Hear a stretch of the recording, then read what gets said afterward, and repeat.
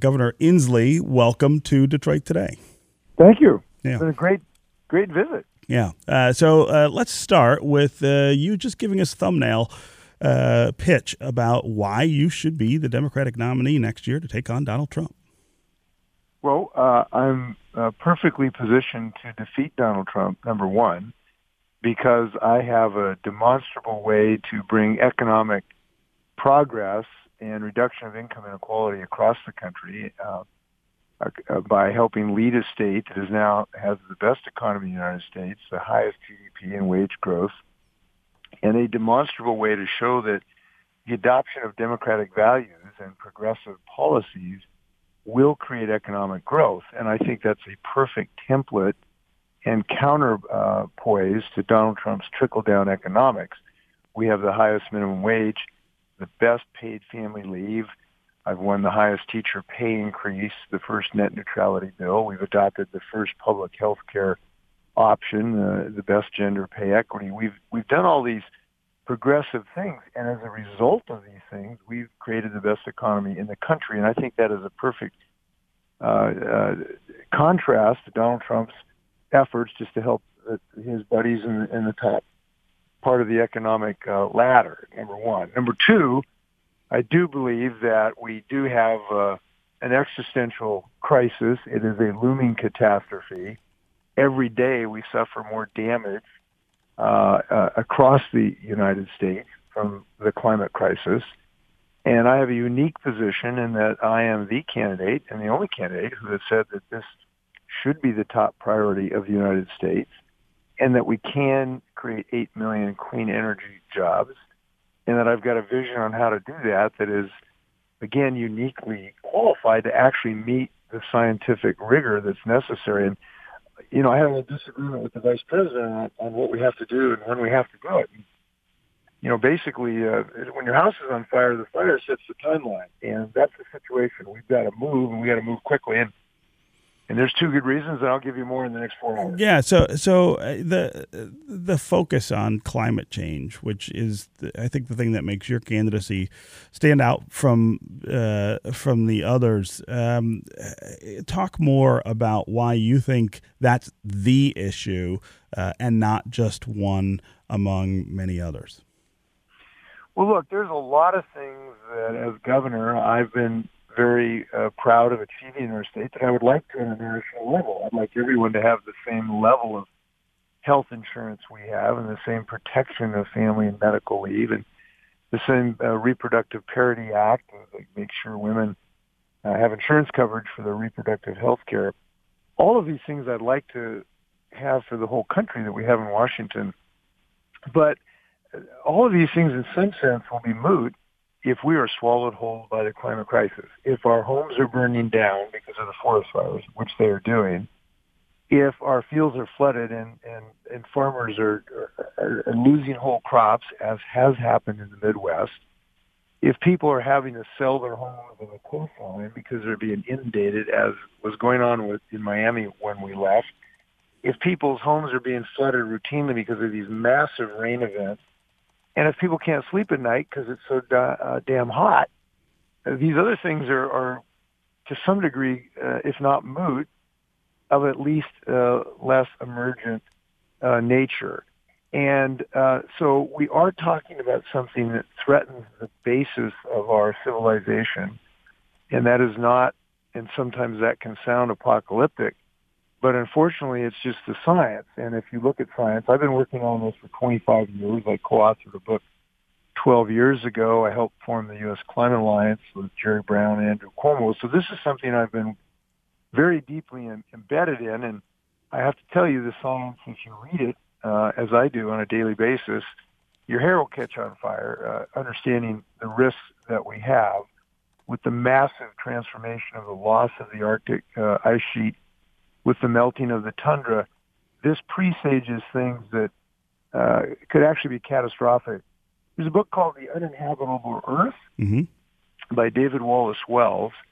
And if folks want to have sort of a walk through the future, if we do not change our economy and come up with clean energy systems, if you read that book, I think you would agree with me that we need to move on this. Uh, when you were on stage yesterday, you talked about a very specific place here in Southeast Michigan with regard to environmental issues. And I thought that was quite poignant. I really wonder who brought to your attention the things that are going on in 48217 here in Detroit. Well, Teresa Landrum and some other leaders in 48217, they are such an inspirational community in that community who have banded together to try to obtain cleaner air and cleaner water. And it was very inspiring. I've made 3 visits now to that community, and every time I've become more inspired because this is a group that's trying to reclaim their health. And this is unfortunately a common story across America that communities of poverty, communities of color are the ones most affected by pollution and will be most benefited by the effort to develop a clean energy economy. Black Americans breathe about 50% more pollutants during their lifetime than white Americans. It's a huge racial environmental injustice.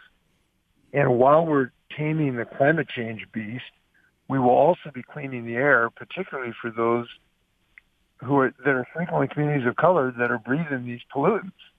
So this is a health issue, not only to prevent us from kind of boiling over because of climate change, but also to reduce the pollution, the pollutants we breathe.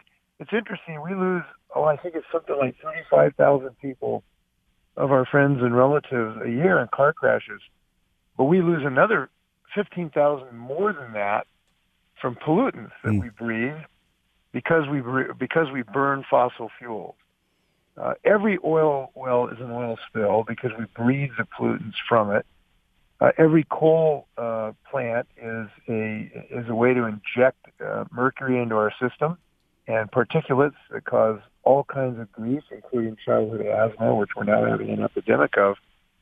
So there's so many benefits to bring more racial justice, frankly, and I've embedded that in my plan to make sure that we put a priority on these frontline communities that have been damaged historically by racial disparity, and I'm proud of that part of this plan.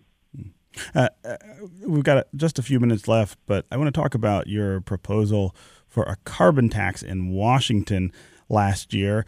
That failed in large part because of a very well-financed big oil campaign that claimed it would hurt the economy. You know, if you were elected president, how would you handle that kind of opposition? I mean, I don't think anyone disagrees about the state of climate and climate change and the environment, but you have some very powerful interests that don't want us to do this any differently. Well, listen, I would succeed, I believe, because we have a secret renewable fuel, and that's the power of perseverance. The fossil fuel companies, the oil and gas companies, spent $32 million trying to obfuscate the issue on this initiative. But we just got right back in the saddle the next morning and introduced 5 bills that would accomplish essentially the same thing as far as pollution reduction. We passed 4 of them now. And so we have had great success in Washington. We passed arguably the best 100% clean electrical grid bill in the country, and it's the best in part because we embedded environmental justice in it so that we provide assistance to low-income communities with their utilities. That's a really important part, as well as driving treatment for good-paying jobs to help people form unions. We also passed the nation's best building codes so that we can have homes and businesses that don't waste energy. So we're on a roll in Washington. We've still got some more work to do.